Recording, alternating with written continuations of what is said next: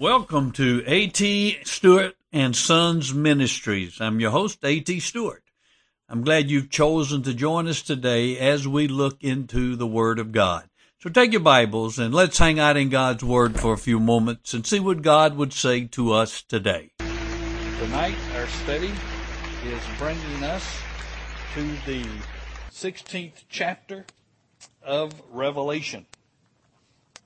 This chapter depicts the greatest outpouring of God's wrath that this world will ever experience. Today we live in an age of grace. We see very little of God's wrath and judgment. In fact, sometimes we wonder why the wicked prosper, why the righteous seem to suffer, much as the situation we're seeing going on over in Iran. As someone had mentioned, why do these evil governments seem to prosper? The reason is we live in an age of grace. Therefore, His mercy and His grace are prominent.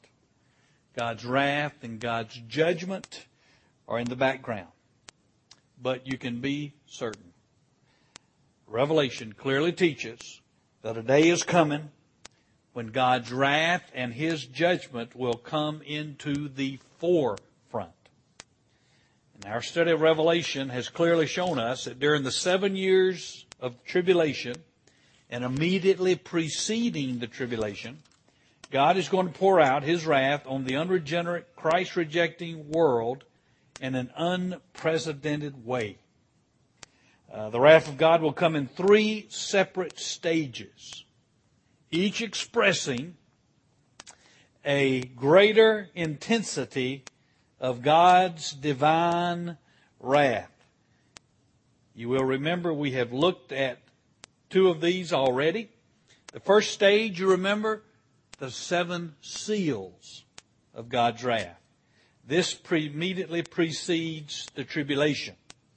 And these seals set the stage for the Antichrist, and they bring us to the 7 years of tribulation. We saw those in chapter 6 of Revelation. The second stage of God's wrath is depicted as 7 trumpets that are blown. Now these will happen, I believe, in the first 5 or 6 years of the tribulation. Again, they express an even greater outpouring of God's wrath than the seals did. Remember, though, God protects His people from the trumpets of wrath. We saw them preserved, purchased, and protected. Now, the third stage, the most intense expression of God's wrath, are the 7 bowls of God's wrath. They occur in the last years of the tribulation, perhaps even in the 7th year of the tribulation. Now, these bowls of God's wrath complete His work in human history as we know it. God uses these 7 bowls of wrath to bring history to its consummation. But we need to remember, as with the trumpets of God's wrath, God protects His people from these bowls of His wrath. He preserves us through these divine judgments. All right? Now, let's take our Bibles, and we're in Revelation chapter 16 as we pick up the scriptures concerning the bowls of wrath. Let me read these, and then we'll go back and look at them. All right, now, let me point out to you 4 things about these bowls of God's wrath, 4 observations before I read the chapter, and then you can notice them. First, there is a resemblance to some of the plagues of Egypt, of the Exodus. You'll notice that, some similarities. There are also some resemblances to the trumpets of God's wrath. Thirdly, there's a big difference as well, though. These are universal.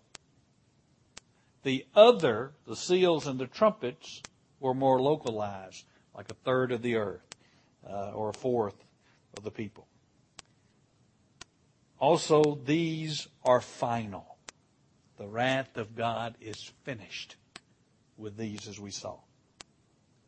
And then the fourth observation is that God is still calling people to repentance through these judgments.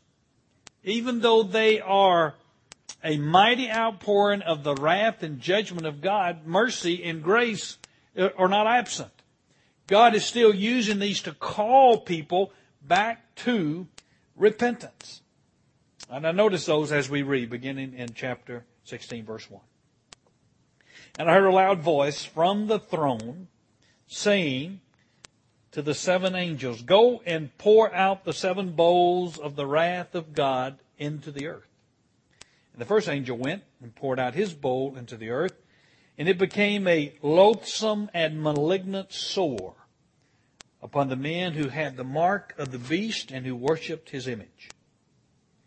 The second angel poured out his bowl into the sea, and it became blood like that of a dead man, and every living thing in the in the sea died. The third angel poured out his bowl into the rivers and the springs of water, and they became blood. And I heard the angel of the waters saying, "Righteous are you who are and who were, O Holy One, because you judged these things. For they poured out the blood of the saints and the prophets, and you have given them blood to drink. They deserve it." And I heard the altar saying, "Yes, O Lord God, the Almighty, true and righteous are your judgments." And the fourth angel poured out his bowl upon the sun, and as it was given to it to scorch men with fire. And men were scorched with fierce heat.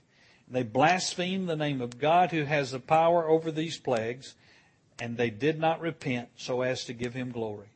And the fifth angel poured out his bowl upon the throne of the beast, and his kingdom became darkened, and they gnawed their tongues because of pain. And they blasphemed the God of heaven because of their pains and their sores, and they did not repent of their deeds. And the sixth angel poured out his bowl upon the great river, the Euphrates, and its waters were dried up, that the way might be prepared for the kings from the east. And I saw coming out of the mouth of the dragon, and out of the mouth of the beast, and out of the mouth of the false prophet, 3 unclean spirits like frogs. For they are spirits of demons, performing signs which go out to the kings of the whole world, to gather them together for the war of the great day of God the Almighty. Behold, I'm coming like a thief. Blessed is the one who stays awake and keeps his garments, lest he walk about naked and men see his shame.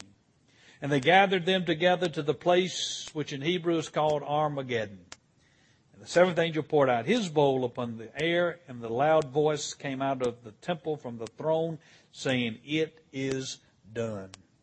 And there were flashes of lightning and sounds and peals of thunder. There was a great earthquake, such as there has not been since man came upon the earth. So great an earthquake was it, and so mighty. The great city was split into 3 parts, and the cities of the nations fell, and Babylon the Great was remembered before God to give her the cup of the wine of his fierce wrath. And every island fled away, and the mountains were not found. Huge hailstones and about 100 pounds each came down from heaven upon men. And men blasphemed God because of the plague of the hail, because its plague was extremely severe. All right, first bowl of God's wrath. We saw in verses 1 and 2, malignant sores. As the first angel poured his bowl of God's wrath, there appears on men and women loathsome and malignant sores. Now this reminds us of the boils of the 6th plague of Egypt. Now the word loathsome carries the idea of vexing, troublesome, and annoying sores. And the word sore means ulcer. So these Christ-rejecting people will have vexing, ulcerated, annoying sores on their bodies. It will appear on all those who do not have, all those who have taken the mark of the beast and who have worshipped his image. Again, we see God letting us know that he's separating his people from this awful plague, that his people will be protected. As He protected them from the boils in Egypt, He will protect them here. But all those who are Christ rejecting will suffer from these malignant sores. Now just imagine how terrible it will be. Even though we live in an age of miracle drugs, there will be no cure for these sores, for these ulcerated places. You know, one of the most dreaded diseases of our day is cancer. No words can quite strike terror into the human heart as the words of a doctor who says, "I'm sorry, but the biopsy showed a malignancy." Now, this plague will make cancer a welcome relief. Now, imagine the stench and the disfiguration of those malignant sores that will eat at one's flesh. The ulcers will grow larger and larger. Nothing but raw flesh exposed. We have seen bed sores, and maybe you have witnessed how horrific they can be, but we're talking about much worse even than that. That's the first bowl of God's wrath. Second, the sea becomes blood. And the second angel poured out his bowl into the sea, and it became blood like that of a dead man, and every living thing in the sea died. You remember the first plague in Egypt? He turned the Nile River into blood. And even in the second trumpet, we saw a third of the sea turned into blood. But with this bowl, all the sea becomes blood. All that is blue becomes red. Now notice it says blood as that of a dead man. What happens to blood? It coagulates. So we're talking about the oceans becoming thick and not as fluid as we know them now. But probably because of the death of all the marine life and all that, it's really going to become a soupy mess. And all things, it says, that live in the sea died. Imagine the stench. Imagine how gross that will be. That's the second bowl of God's wrath. Third, the rivers and springs become blood. And the third angel poured out his bowl into the rivers and the springs of the waters, and they became blood. Now again, the third trumpet, only a third of the streams become bitter and poison. But with this, there's no such limitation. All the rivers and the streams, all the fresh water becomes blood. Hence, it will be undrinkable. And people will begin to die of thirst. They will become so thirsty, it says they will even drink the blood, the bloody water. Now remember, in some way, God's going to supernaturally provide for His people. Even like He did with Elijah in the wilderness, as the bird brought, the raven brought the food, and even as He did through the widow's flour and oil, even as He provided manna in the wilderness and water from the rock for the nation of Israel there, He's going to provide for His people in some supernatural way.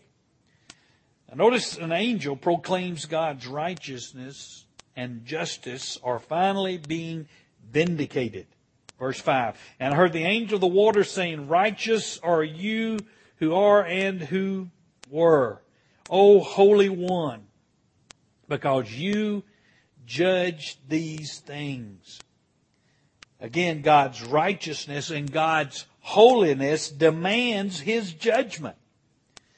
God is only giving them what they deserve. Since they have killed and murdered the people of God, they have spilled the blood of God's people, it is only right that they now be given blood to drink. And that is what this angel is proclaiming.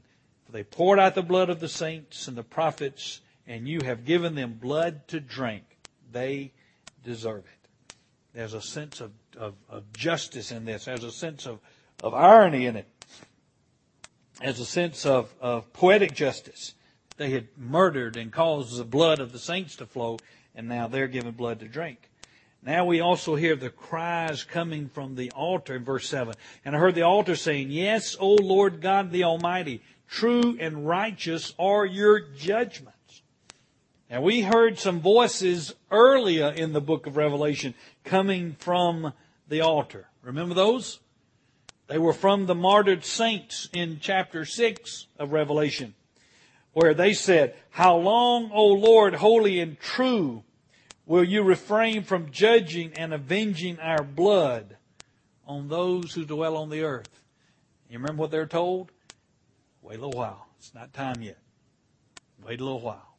Well, now the time has come for God to avenge them and the mistreatment that they have experienced. Now they are satisfied. Justice has come. And then the fourth bowl is poured out, scorching heat of the sun. And the fourth angel poured out his bowl upon the sun, and it was given to it to scorch men with fire. And men were scorched with fierce heat. Now again, as the fourth angel pours out his bowl upon the sun, God enables the sun's rays to have a scorching effect upon mankind. Now it seems because the phrase is used, it was given to the sun, it indicates that there was nothing inherent in the sun's rays that caused this scorching. Rather, it was God overruling power over the processes of nature that He causes the sun even to burn hotter than normal. Now it could be as well, in addition to the sun burning hotter than usual, that the ozone layer that protects us now from 5 deadly rays of the sun, and we've all heard how the ozone layer is breaking down, and there are holes in it around Antarctica, that it could be again that God removes this ozone layer and they get the full harmful rays of the sun. But imagine how it will feel. Now, some of you have been sunburned in here before, and I can look at some of you and figure who you might have been because of your light skin. But even people with darker skin can experience sunburn. I remember the worst sunburn I ever got, I was probably 27, 28 years old. Should have had more sense. But I'd never gotten sunburned before in my life, and so I wasn't that concerned about it. And I was going out I was playing on the men's softball team at the church I was pastoring at the time. And so we had a Saturday morning practice. And so I went out on Saturday morning at about 11 o'clock, and I didn't have my shirt on, and we were practiced about 3 hours.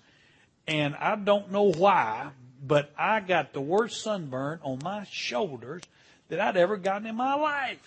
It was so painful I couldn't hardly put a shirt on. I mean, it was miserable. It was awful. You know, there's no pain quite like a burn. But now imagine how painful it's going to be when the sun's heat becomes so fierce. People will be having heat strokes and heat waves so tremendous that if there even is electricity and air conditioning, it's not going to be able to keep the heat at bay. And people are going to just be burned and scorched from the heat. Now, picture what unregenerate mankind is going through at this point. Here they are, plagued by malignant sores, ulcers, the stench of dead marine life, only blood to drink, and now being scorched by the intense heat of the sun. Imagine how awful that would be. Yet, they will not repent and turn to God. This shows the hard-heartedness and how stubborn and depraved they are. They even recognize it's God. Verse 9, and men were scorched with fierce heat, and they blasphemed the name of God who has a power over these plagues, and they did not repent so as to give God glory. They knew it was God that was causing it, but they still, in the stubbornness of their hearts, in the evil of their hearts, they will not repent and turn to God. But instead, they blaspheme God. They continue to reject Him. And then we have the fifth bowl of God's wrath, which is darkness.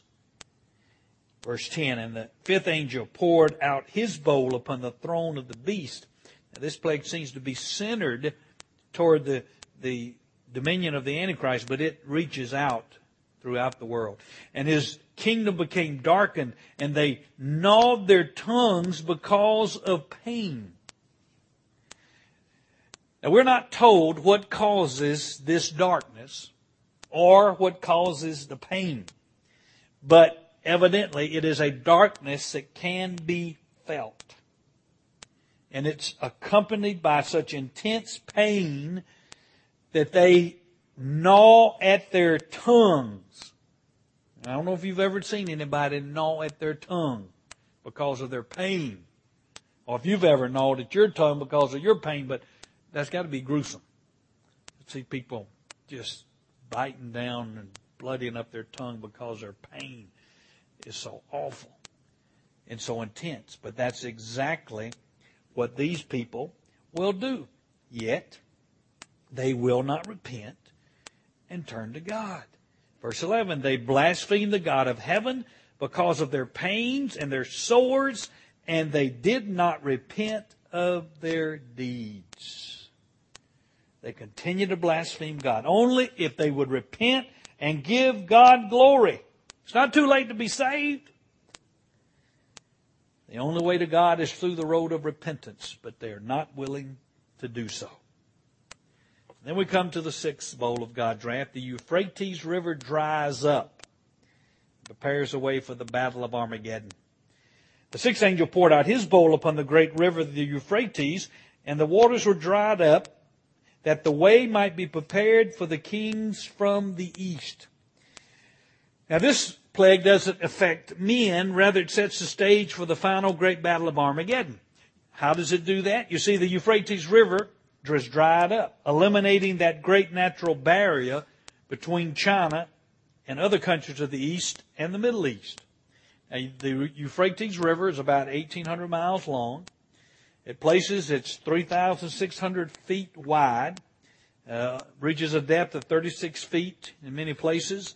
It's a great formidable barrier that any army would have to cross if it was going to go into the Middle East. Well, God dries up the Euphrates. Therefore, this barrier becomes a highway to move into the Middle East.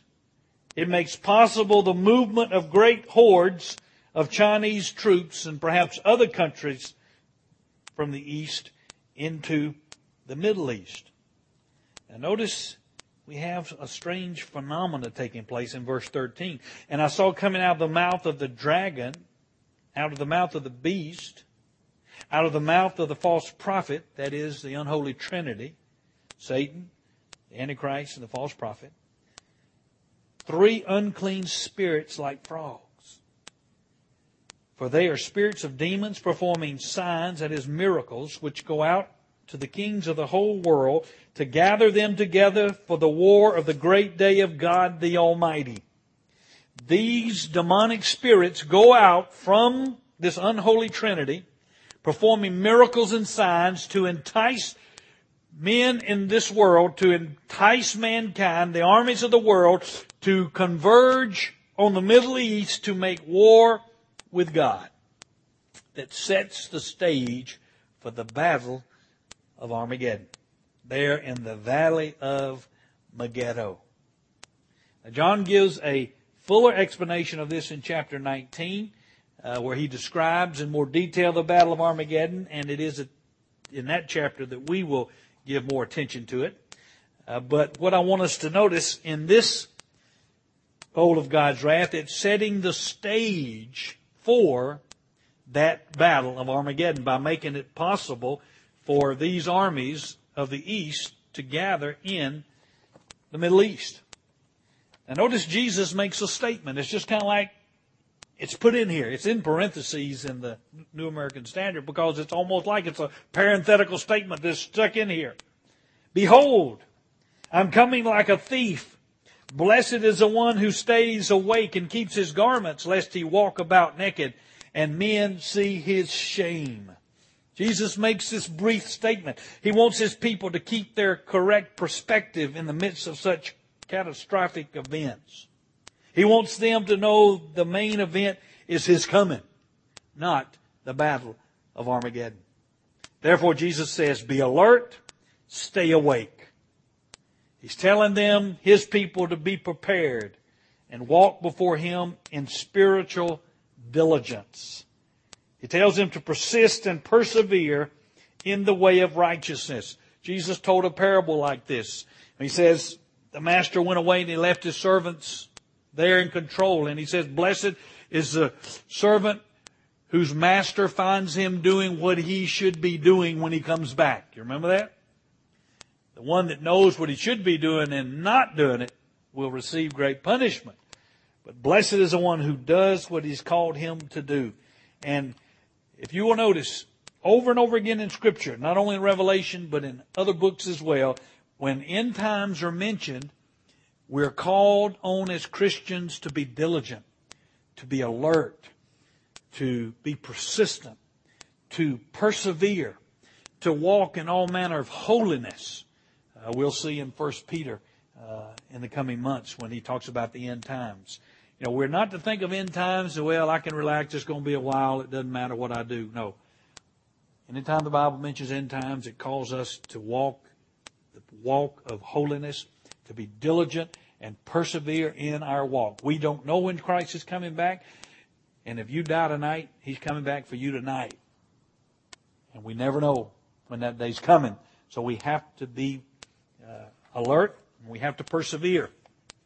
And if you have your schedule of the events to take place before and after the return of Jesus the Messiah, I do want to point your attention in our outline there on Roman numeral 3. We are down at G, the bowls of God's wrath, toward the end of the tribulation. We have seen those first 6 bowls. We saw H, China and other kings of the world begin to move toward the Middle East to wage war. And then we see all the powers of the world gathered together in the Middle East to make war.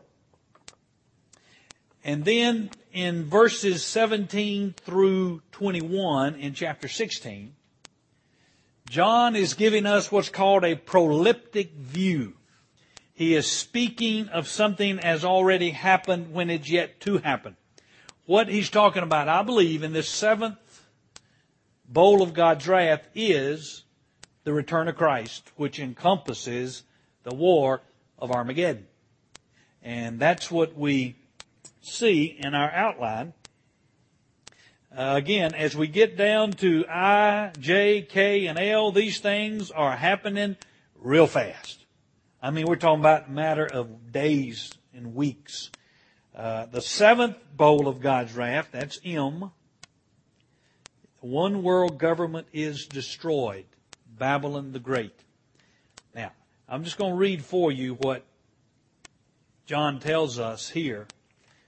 But I want you to know it comes in the return of Christ is when this is going to happen. And I'm jumping a little ahead of the outline because I just want to cover it here. We will look at a little more detail when we get to the battle of Armageddon and Christ's return in Revelation 19. But I do want you to see this just kind of in preparation for it. The 7th angel poured out his bowl upon the air, and a loud voice came out of the temple from the throne saying, "It is done." Again, this is another way of talking about the return of Christ when He defeats the Antichrist and the false prophet and Satan and all those armies gathered against Him. And there were flashes of lightning and sounds and peals of thunder. And there was a great earthquake, such as there has not been since man came to be upon the earth. So great an earthquake was it, and so mighty. Now this is such a cosmic, worldwide earthquake. I think what we are seeing here is a changing of the topology of the whole earth, as we'll see. And the great city, and I think he's talking about Jerusalem here, was split into 3 parts, and the cities of the nations fell, And Babylon the Great was remembered before God to give her the cup of the wine of His fierce wrath. And every island fled away, and the mountains were not found. The topography of the world is changing here. And a huge hailstones, about 100 pounds each, came down from heaven upon men, and men blasphemed God because of the plague of hail, because its plague was extremely severe. Again, they will not repent. Now let's look back in verse 19, which says, the great city was split into 3 parts. I think Zechariah talks about this over in chapter 14 of his book in the Old Testament. I think there are 3 things that are going to happen in the geography of the world when Christ, in the process of His return. Now again, these events that we're looking at in our outline, J, K, L, and M, are compressed. I believe they happen again in a matter maybe of a day, maybe of 2 days, but they are right here at the same time. All right? And I will talk next week about the rapture of the saints. All right. But look at what's going to be happening here. Zechariah talks about it. As he says. And first, let's look in chapter 12, because as I said on the outline, in J, there's going to be a great conversion of the Jews to Jesus Christ, right at the point of His return. Look in verse 10. God says, I will pour out on the house of David and on the inhabitants of Jerusalem the spirit of grace and of supplication, so that they will look on Him whom they have pierced, and they will mourn for Him as one mourns for an only son, and they will weep bitterly over Him like the bitter weeping over the firstborn. And in that day there will be a great mourning in Jerusalem like the mourning of Hadadrimmon in the plain of Megiddo. And the land will mourn every family by itself, the family of the house of David by itself, their wives by themselves, the family of the house of Nathan by itself, and their wives by themselves. And then look in verse 1 of chapter 13. In that day a fountain will be opened for the house of David, for the inhabitants of Jerusalem, for sin and for impurity. I believe that we see in here a fulfillment of what Paul says over in Romans chapter 11, when Paul says, and all of Israel will be saved. Remember Paul talking about in Romans 11:26? He says that we've been grafted in temporarily, but God's not through with Israel, but a day is coming that all of Israel will be saved. I believe this is what we're seeing that will happen at Christ's return, and we're seeing it in Zechariah. All those who are living at the time, all the Israelites that are living at that time, I believe there will be a mass awakening, a mass revival. And then the topology of the Holy Land is going to change. Look in chapter 14, beginning with verse 4. When Jesus comes back, He's going to come back where? To the Mount of Olives. And in that day His feet will stand on the Mount of Olives, which is in front of Jerusalem, on the east. And the Mount of Olives will be split in its middle from east to west. And a very large valley, so that half of the mountains will move toward the north, the other half will move toward the south. So we have a big splitting, and I understand that there is a fault that runs through there, even now. God's pre-planning. But it's going to split, and there's going to be a tremendous valley, but that's not all that's going to happen. Verse 5, and you will flee by the valley of my mountains, for the valley of the mountains will reach to Azel. Yes, you will flee just as you fled before the earthquake in the days of Uriah, king of Judah. Then the Lord my God will come and all the holy ones with Him. That's His return. And it will come about in that day that there will be no light. The luminaries will dwindle. For it will be a unique day which is known to the Lord, neither day nor night, but it will come about that at evening time there will be light. And it will come about in that day that the living waters will flow out of Jerusalem, half of them toward the eastern sea, the Mediterranean Sea, and the other half toward the western sea, the Dead Sea. And it will be in winter and summer as well as in winter. So here we have a big split, the Mount of Olives split in the big valley, And then there's going to be living water flowing out of Jerusalem. This arid country is going to see gushes of fresh water that will revitalize that area during the millennial kingdom. All right, and we're still going. And the Lord will be king over all the earth in that day. The Lord will be the only one, and His name will be only one. And all the land will be changed into a plain from Geba to Remnon south of Jerusalem. But Jerusalem will rise up and remain on its site from Benjamin's gate as far as the place of the first gate to the corner gate, and from the tower of Hananel to the king's winepress. And the people will live in it, and there will be no more curse, for Jerusalem will dwell in security. Now what's going to happen is that Jerusalem is going to be elevated. Now, everything else is going to be made a plain. Now, going back to what we saw in chapter 16 of Revelation, what does it say? The mountains will be fled, and you won't be able to find any mountains anymore. You won't find any islands anymore. All islands are is top of mountains that's sticking up out of the water. So, they'll be flattened. So, won't have any islands, won't have any mountains. Jerusalem will be the only exalted place on the planet. And from there, Christ will reign. Now, this kind of throws a little wrench in my desire to spend the millennial kingdom in the Swiss Alps. I guess I'll have to settle for the seacoast now. But anyway, that seems to be what we're seeing here, is the earth flattened, going back to a pre-flood condition, some have said. Jerusalem being lifted up above everything, Christ ruling and reigning there. And then in verse 12, again talking about Christ's return, and this will be the plague with which the Lord will strike all the people who've gone to war against Jerusalem, all these armies that have gathered around. Their flesh will rot while they stand on their feet. Their eyes will rot in their sockets. Their eyes will rot in their mouth. And it will come about that in that day that a great panic from the Lord will fall on them, and they will seize one another's hand, and the hand of one will be lifted against the hand of another. And Judah will also fight at Jerusalem, and the wealth of all the surrounding nations will be gathered, gold, silver, and garments in great abundance.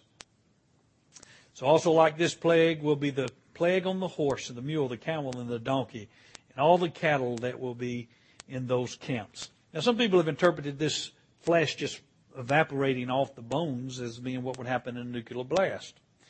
Don't know. But when Christ comes back, it's going to be in power, folks. And His Word is more powerful than all the nuclear weapons that we can all put together. But again, that is the seventh bowl of God's wrath. Includes the Battle of Armageddon. It includes Christ's return. But we're going to look at those in more detail as we continue through the study of Revelation and as we continue the study of end times. Again, next week, we'll look at what I think will be the next event, and that's the rapture of the saints. It's preparation for the great battle of Armageddon.